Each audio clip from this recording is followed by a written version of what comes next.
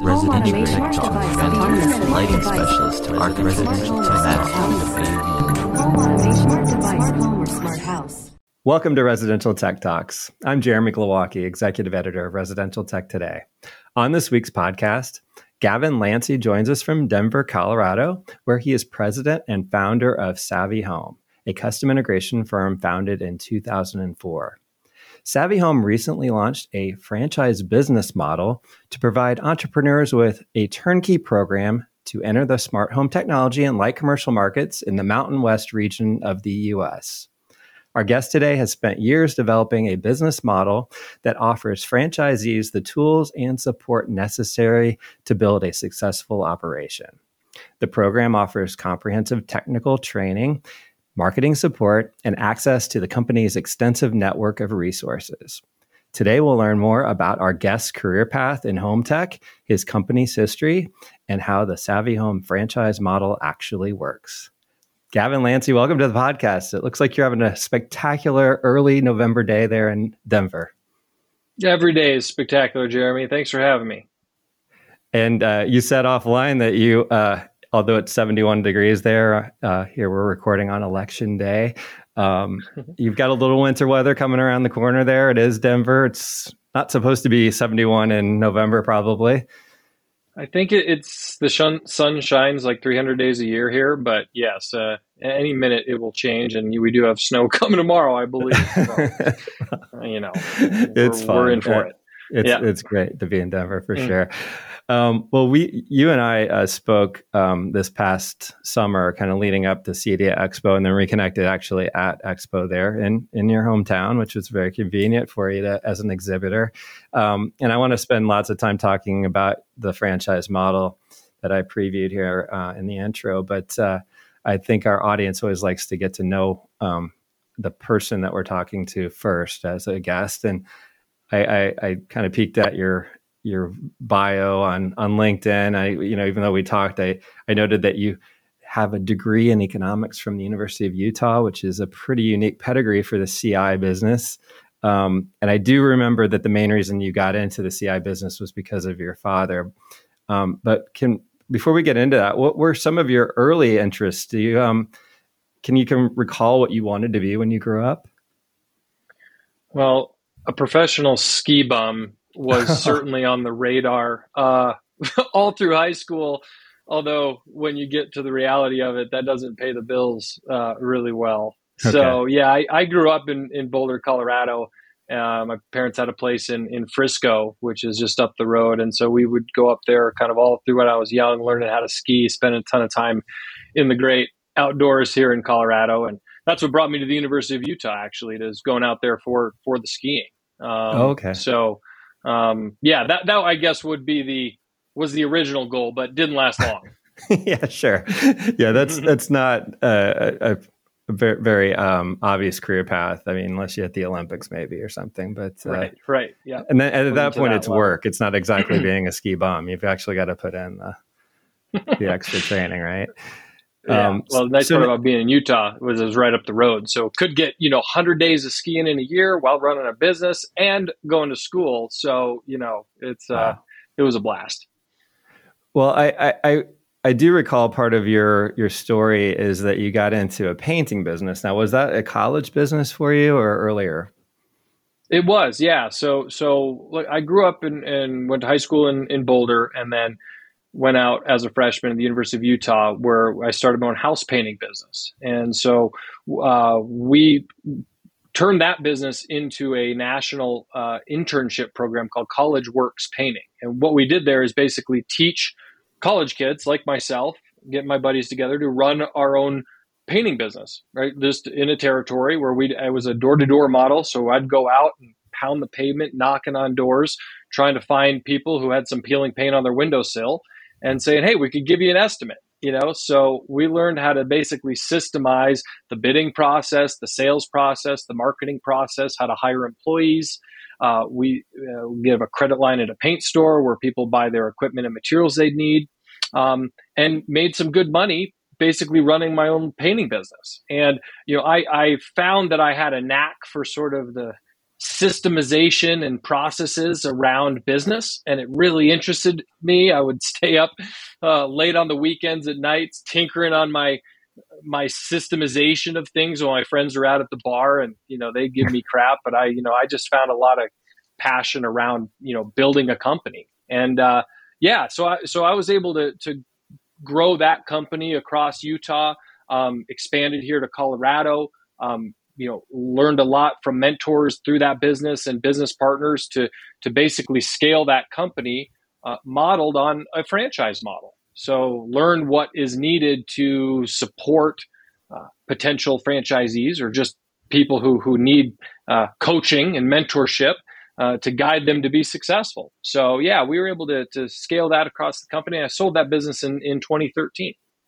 Wow. Okay. So how early on did you stop painting houses yourself? Well, I didn't do any of the painting. First year, I remember hiring a couple buddies from the dorms and some frat buddies. I was an interfrat, but I went down and cold called the frats, walking in there saying, "Anybody need a summer job?" And of course, they all did. So I was able to employ my buddies and college connections and pay their wage on payroll. And I was, kind of the business orchestrator guy, and I got a kick out of being sort of in that leadership role. How did that apply to maybe some of your major work in economics? Were you able to turn that into any kind of a paper or any coursework there? Or was that just a totally separate thing that you were studying, kind of not business, but economics within the university and creating a business? So I was exploring a lot of things, and my mind, I've never been a great student, at least in the academic world. I found myself as a student, but I got to learn by doing.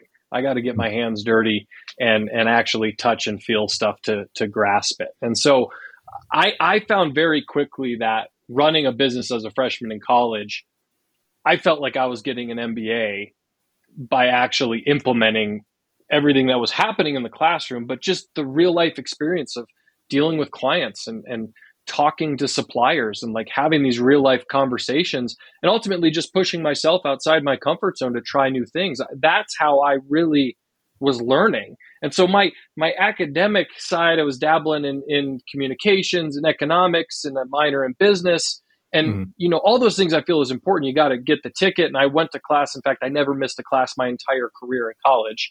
It's a passion point for me to go there, do the work, get in. But outside of that, I mean, my real learning happened by doing. And I was able to execute through that painting business. And that's what I feel I learned the most skill sets from as I grew through college. Well, and I know that your dad, Tyler Lantzy, was the founder of your current company, SaaviHome, and he founded it in 2004. Can you give some of his story as well and how he got into the CI business? For sure, yeah. So that same year in 2004, that I started College Works Painting, he founded SaaviHome. So back then, he got into it as a super tech nerd. Really loving high fidelity audio systems. That was his passion project. And he found that he could make a good living selling nice speaker systems to his rich friends in Boulder. I mean, that was kind of where he got a kick out of that.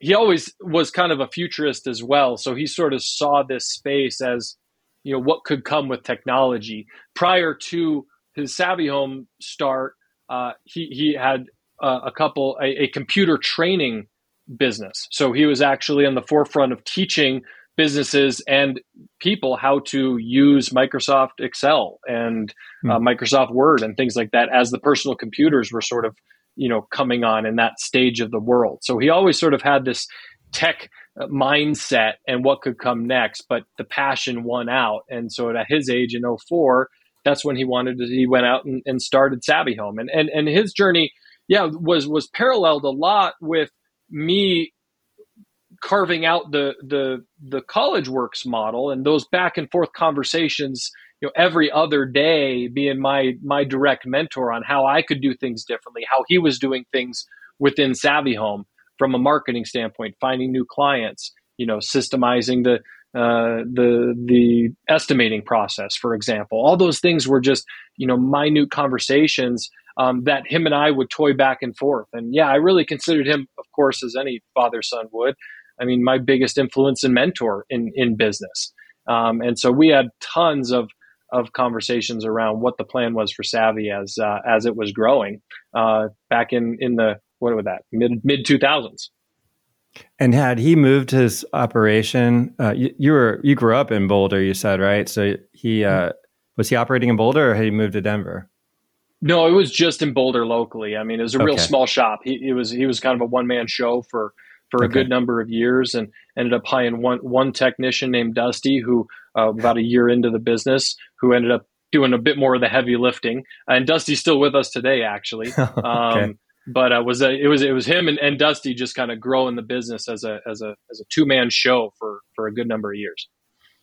And so then, when is it that you decide you're going to join the business with your dad? Yeah, so I sold College Works in 2013, and that was for about 10 years I was working on that and was exiting out that business at the same time I was looking at Dad's next step and, the opportunity to kind of carry on the family legacy. And so we ended up settling on a formal buyout. He always said, Gavin, you're definitely not ready for this business until you go out and get your butt kicked. Like, that was his thing. He's like, you need to learn, like, nothing is given in life. Nothing is free. You got to go earn it.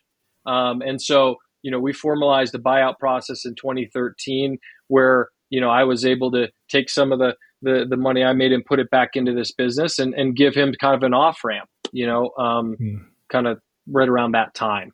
So the business was smaller then. And, we've added, of course, as the technology's changed, to be a full on integrator since that time, So let's talk about this getting your butt kicked part. What did he want to see besides you having to have skin in the game and purchase the company, which makes sense. He wants you to do this the right way and own it.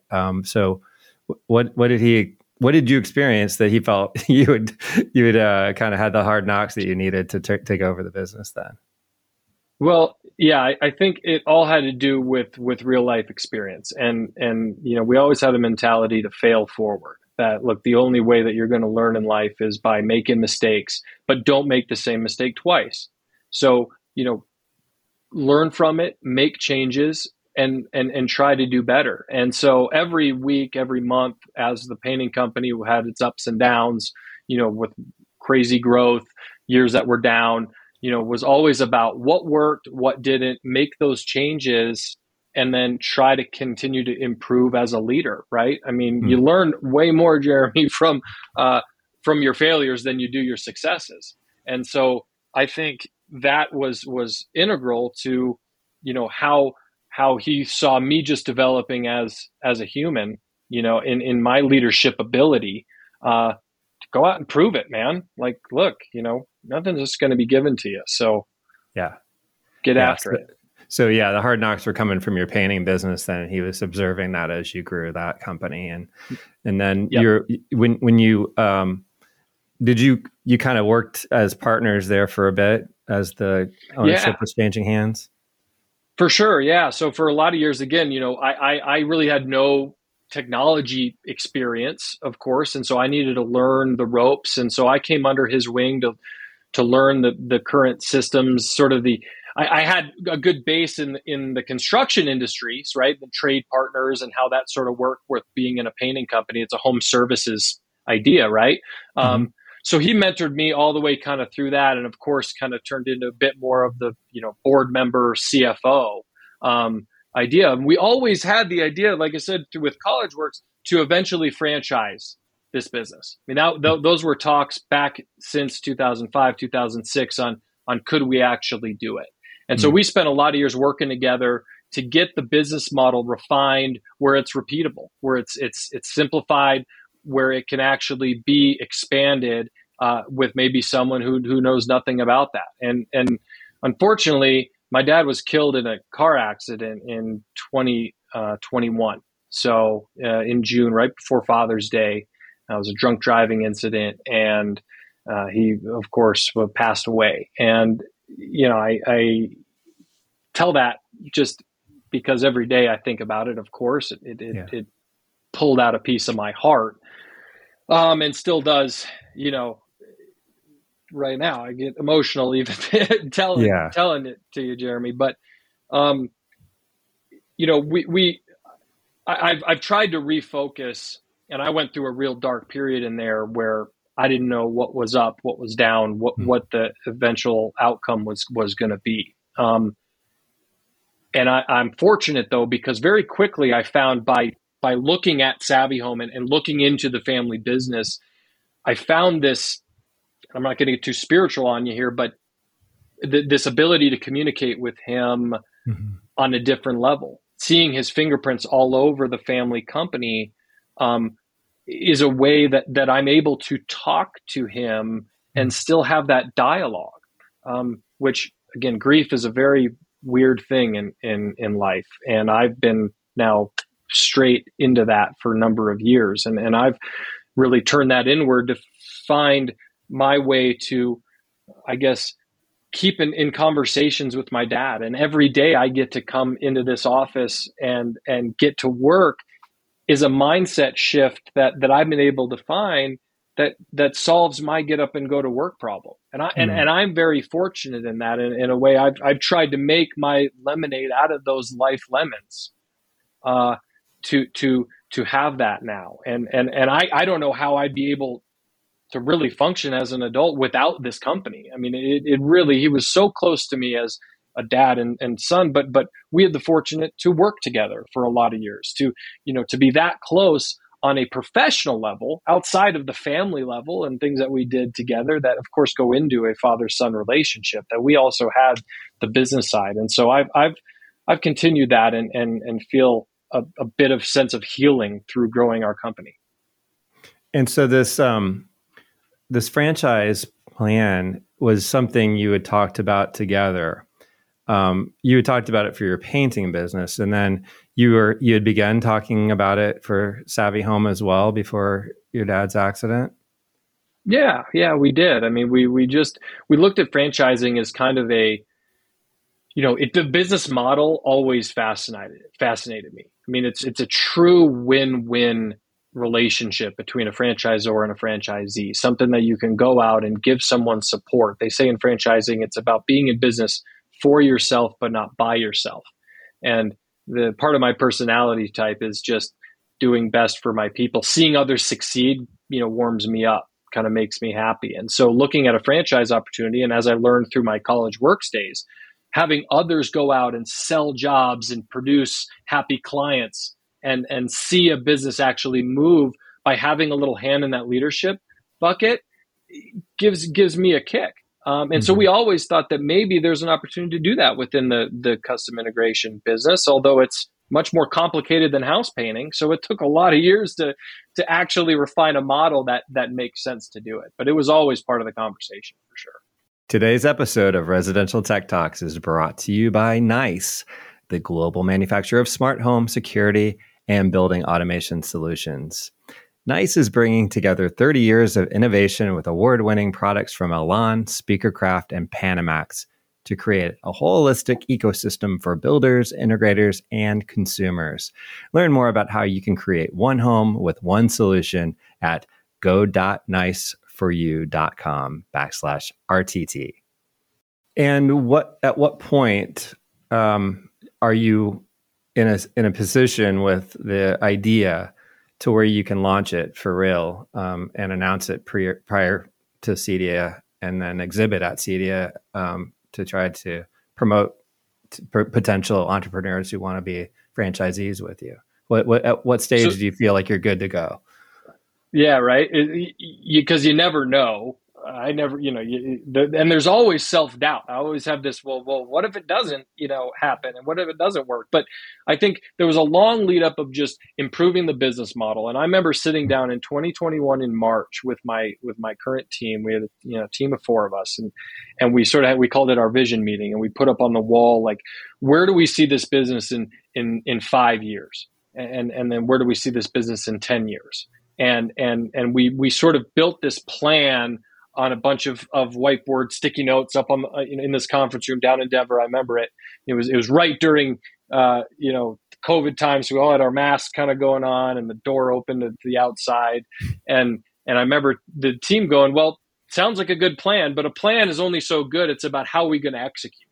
And so since those 2.5 years till CEDIA of this year is we really started to put the systems on paper, the legal documents together, the operations manual, the training programs, like all the deliverables and actual writing and recording and everything that's been doing to get the model ready to go. And we sort of threw that date on CEDIA just this year in 2023 as maybe our go live date.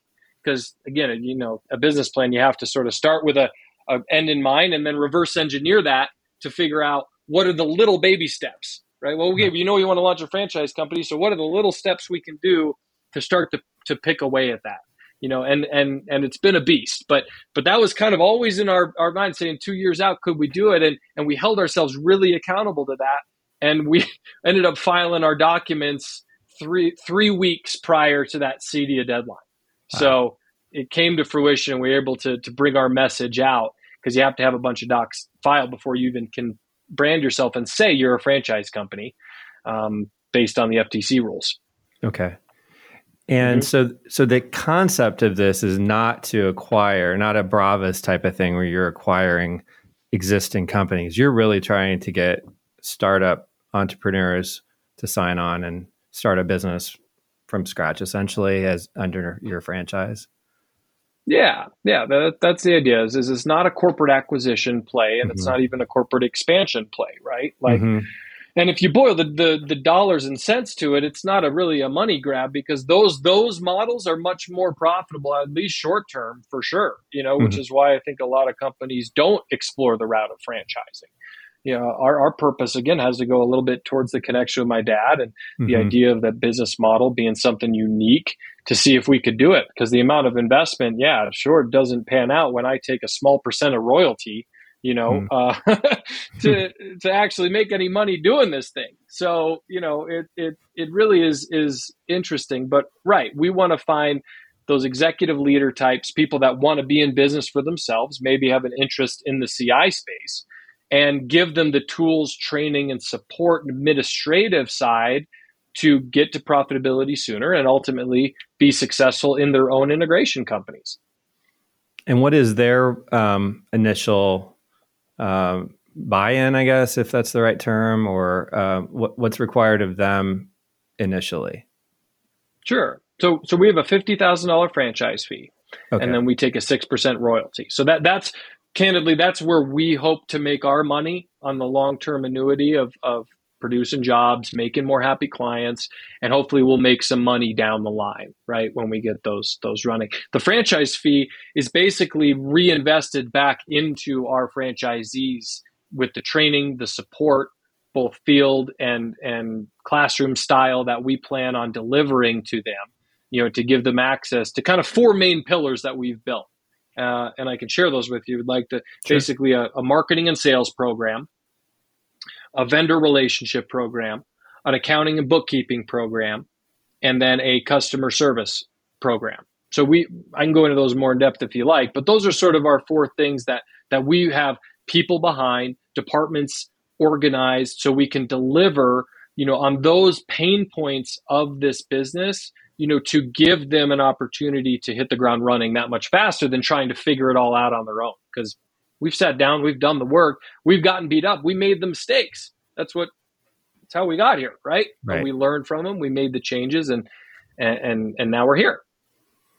And one of those pillars that jumps out at me is the vendor relationship thing. And I wondered what the response had been from your vendor partners when you announced, or when you maybe gave them a heads up that you were working on this franchise model.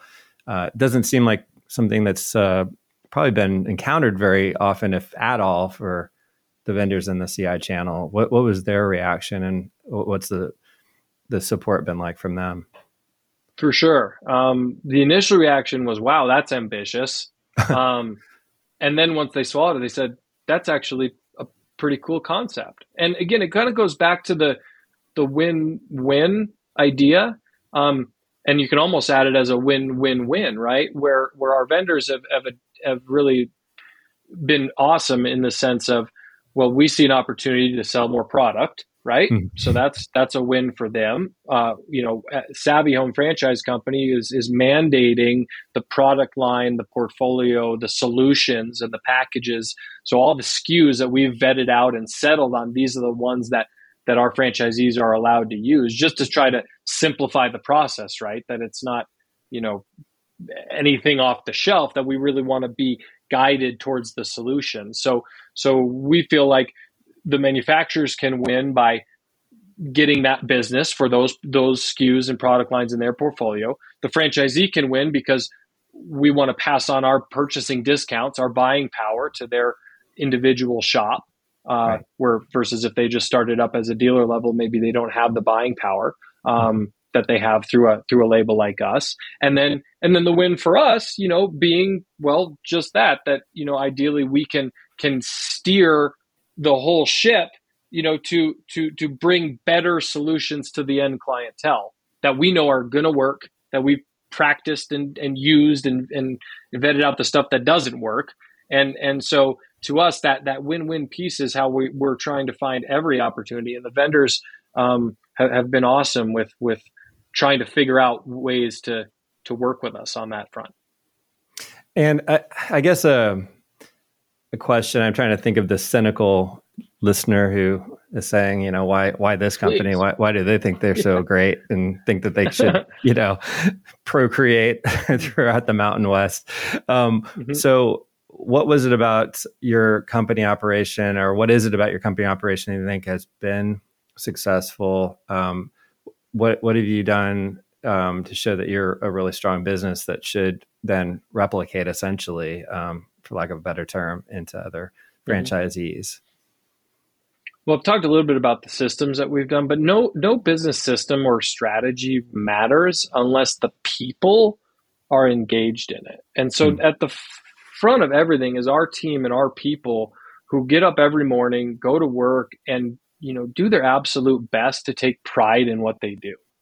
And there's real power in that, in the culture that we've cultivated and created here at SaaviHome, with the people on our team that want to do what's absolute best for the clients, that want to go the extra mile and above and beyond mindset, that live our values every day, going to work, right? And that's a special thing, seeing them develop and learn as leaders in their positions, and adding more technicians underneath them, and more support staff to basically grow. And so that's where it starts, right? Because none of that matters unless we get after it every morning and execute on a really high level.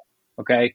So I think that's the first thing. And then, I don't know. Yeah, there's a lot of great integrators that do fantastic work installing these great systems for clientele, across the country. And I think there's a lot of us trying to do the same thing, just a bunch of different ways. And the idea with franchising is bringing a level of consistency to the process, right, Jeremy? I mean, have you been to McDonald's recently or no? I try not to, but I know the concept. Yes. So yeah, I also don't visit on a regular basis, but everybody understands McDonald's and their foothold in the franchising and just it's business reliable. World.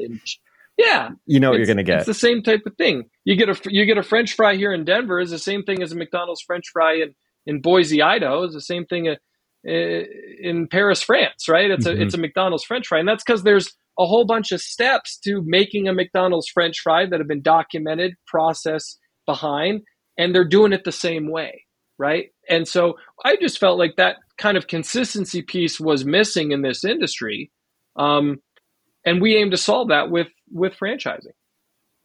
So what is the range of the types of systems that you've done for SaaviHome for as a single operation? As far as budget range, complicated size of homes, integration of home automation versus lighting fixtures, shades, all that stuff. Is it all of the above? Are you pretty much a typical integration company, or have you kind of put bumpers on like how far you want to get into a huge operation and home that may bog down your system? Sure. Yeah. Well. Again, I think that we've carved out a sandbox, right? That we play in pretty good, and we've defined that because of our experience and in the type of projects we've done. So we definitely do high end custom. We also have packages in place that can hit the single TV above the fireplace, or just a single video doorbell, right? Like, okay. So we do look at how we've settled on sort of our pricing structure and sort of a good, better, best, again, with the vendor help and the packaging that we've put together for how we bid projects, whether it's everything we do. We are like a lot of integrators that handle pre-wire. We do audio video systems. We do lighting control. We do Wi-Fi networks. We do blinds and shades. We do security and surveillance. And then, of course, layering a whole house control component on top of that to make these the smart home, right? Mm-hmm. And I think that the industry in itself, a lot of these price points have continued to come down, and we've tried to adopt the best solution for the client, right? It doesn't need to be off the top charts highest end speakers that are out there, right? Sure, mm-hmm. Yeah, we've got an option for that and a solution with that, but we really focus our approach on solutions first, and having that price point from very entry level all the way up to, let's do the mega home theater, right? Mm-hmm. Are all underneath kind of our wheelhouse. But again, that doesn't mean we offer 10,000 SKUs of product, right? Because we don't. We know what's worked well together and plan to replicate that. I do have an endpoint, which is I want to get to who you're looking for as franchisees and the culture and all that. But some of the things that come to mind, I talk to integrators when I go to, buying group meetings and things like that. And we talk about the sort of challenges of the business landscape right now for the industry. You can call it the economy, but it's more than that. It's it's been things like supply chain delays and, just inflation, all the different factors that they're encountering.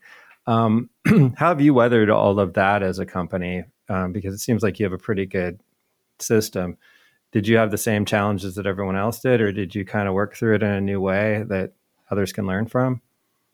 Sure. Well, again, can't speak to what others have done, rather than what I've learned on. But to me, we had all those same punches in the face, and it was brutal. I think we're coming out of that a little bit, but I think I try very hard not to focus on the things I can't control. Okay. Again, more part of my philosophy is being aware of those things, but keeping them a bit at arm's length, and say, let's not spend a bunch of brain power on the things that aren't in our direct control. Mm-hmm. And so goes back to each day, what can I do to improve myself as a leader? What can I do to give the feedback to my people to get better as human beings? And what can we do to get better solutions for our clients? Like every day, it's just with that approach, then some of that stuff on inflation and whatnot, like, I don't know, hopefully it solves itself maybe, but we're just not going to sweat on that because I have so little influence over it. Right. Yeah. And I guess that's my question is you, in the press release when it came out for your SaaviHome, it was quoting your 300% growth rate since 2020. And I think a lot of companies went through this really big spike in business after COVID when folks were spending a lot of disposable income and were at home looking at their houses and trying to improve them. And then mm-hmm.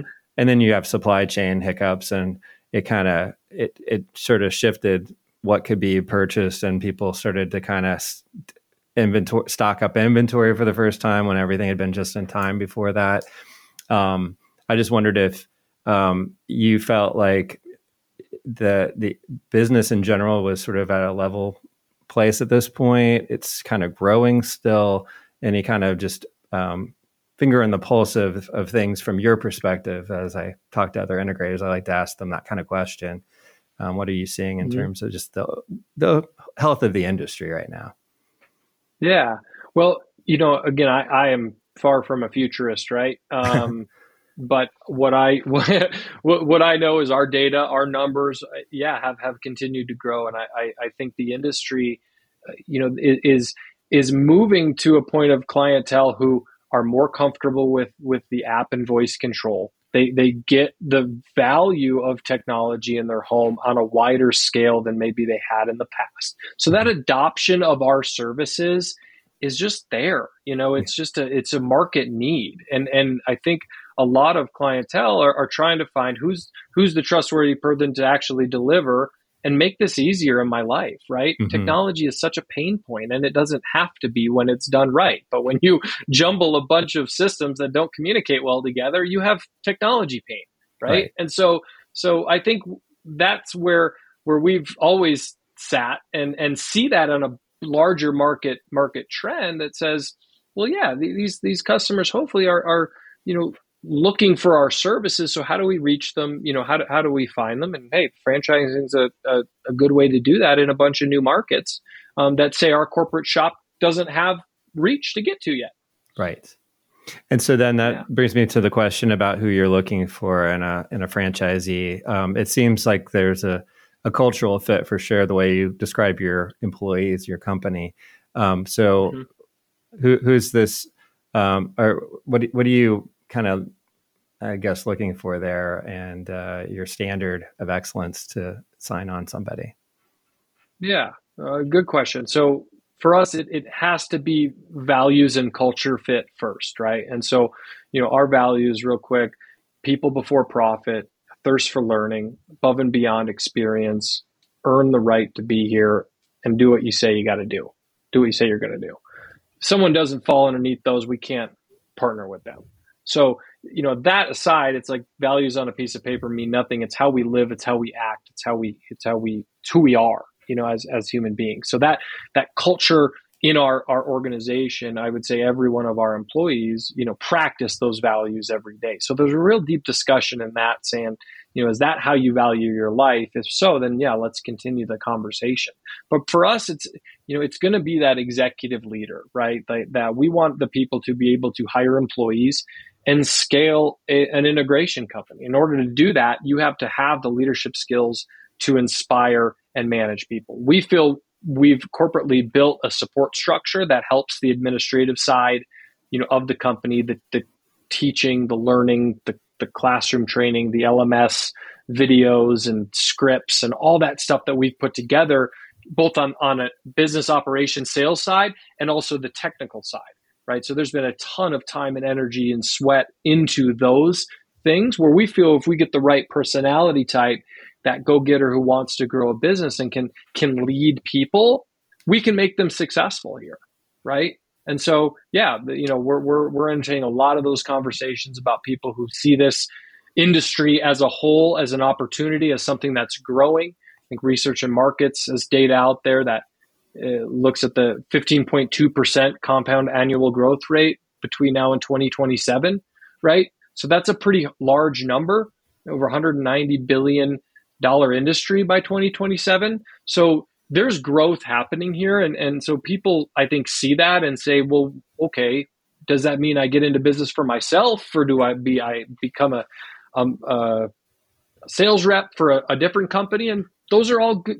There's avenues to jump in at all levels, right? And now we're just looking, saying, hey, maybe if you ever thought about being in business for yourself, and are done working for the man, so to speak, like, maybe a franchise is a good fit for you. And it doesn't need to be our franchise, right? I mean, franchising in general, I think, does a really good job at the good ones who do it responsibly, do it ethically, do what they say and are transparent about what they believe. That there's success stories all over the country about really well-run franchise experiences, right? And so that's what we are looking for, is the people first, the people that fit the values, that fit the culture, that want to take advantage of the home automation space and feel like they want to be a business owner. So, kind of as we wrap up, where do we stand now in terms of finding those first franchisees? Well, so I'm not going to give you too many details, but the discussions are ongoing, right? Mm-hmm. Nobody buys a franchise overnight. Yeah. Okay. A lot of due diligence needs to go. In fact, forced due diligence, right? We require them to go sift through this, talk to other people in the industry, read through the disclosure documents. All these things are mandated, some of them by the FTC in general, just saying, look, there needs to be holding periods to help you make a good educated decision, right? I could say that yeah, we're right on track where we need to be, to hit our growth goals, to work towards our budget and what we're spending towards. And I've been really impressed by the caliber of people that actually look at acquiring franchises. And there's been conversations with investor groups too that are looking at multiple territories and putting people in place to manage those. And so these are all discussions that we're having, and yeah, we'll as we get towards the end of the year, we're excited to put some people on paper. Oh, great. Okay, good to hear. And you're still focusing just on the Mountain West initially. Yeah. So there's a handful of registration states that obviously we haven't filed docs. We're not selling franchises in those. But right now for us, it's Colorado, Utah, Arizona, Nevada, Texas, and Florida, as well as there's a handful of what are called non-registration states where if the right opportunity comes, we'd entertain that. But again, it's all, as we start the first couple, it's about their real experience and the support that we're able to offer them. And so regionally makes a lot of sense. Now, again, I've built a model that's ready to scale, right? Mm-hmm. That the support, a lot of it can be automated, can be developed. But like you look at training as an example, Jeremy, everybody learns differently. So mm-hmm. having a training model that fits one size solution is not a good way to do it. So I've built the training model that has a visual learning, an auditory learning, a reading and writing component, a getting in and doing and discussion type of learning, right? And so we've tried to put this whole thing together where people will be able to grasp different parts of it. And as humans, we have to learn through repetitive practice. That you don't. Everything can't sink in with 1, 2, 3 conversations. It has to be practiced again and again, over and over until it really is committed to long-term memory, right? So like the support end of the people first, that are going to be there to give whatever questions come up, but using the technology to run a company and run a franchise business is something that, hey, we're really good at that stuff. Like we've been doing that since I was much younger, and now it's just so much more available with the processes in the cloud and there's the business back-end systems to provide that support. So we feel like we can grow nationally, but for now, yeah, we want to expand Colorado, Utah, Nevada, Arizona, Texas, and again, Florida, and feel we can be real successful in those states. Well, there's so much more to learn, and I think once we get to the first franchise owners being announced, then we can talk again and really just talk about what it looks like to scale up those particular franchisees and the ideal size and things like that. I don't want to get too much in the weeds and give away too many details that maybe you want to keep private. But right now, it's just an exciting story and developing as we speak. So great talking to you, Gavin. Thanks so much for giving us the background and telling us all about SaaviHome. Yeah, I appreciate having me on, Jeremy. And yeah, it'd be cool. We'll get one of them on this podcast at some point. Tell their story, right? Because sure, I got a story, but hopefully theirs can create that extra validation. So yeah, I appreciate you having us on. Gavin Lantzy is president and founder of SaaviHome. You can learn more about his company and its franchise opportunities at SaaviHomefranchise.com. And that wraps up today's show, which was produced by Residential Tech Today, IPW, and Pretty Easy Podcasts. Please check out prettyeasypodcast.com if you want professional and affordable production help on your own podcast. And if you're new to Residential Tech Talks, please subscribe to the podcast wherever you watched or listened to this episode. Also, check out all the latest residential tech news at our magazine's website, restechtoday.com, where you can also subscribe to our print or digital magazine, and to our Tuesday and Thursday email newsletters. Until next time, please stay safe, stay inspired, and let us know if you have a great story to tell. Residential tech talk, lighting specialist to residential tech. Home automation, smart home or smart house. This show was produced by Pretty Easy Podcasts and made possible by listeners like you. If you ever thought of doing your own podcast, please visit prettyeasypodcast.com.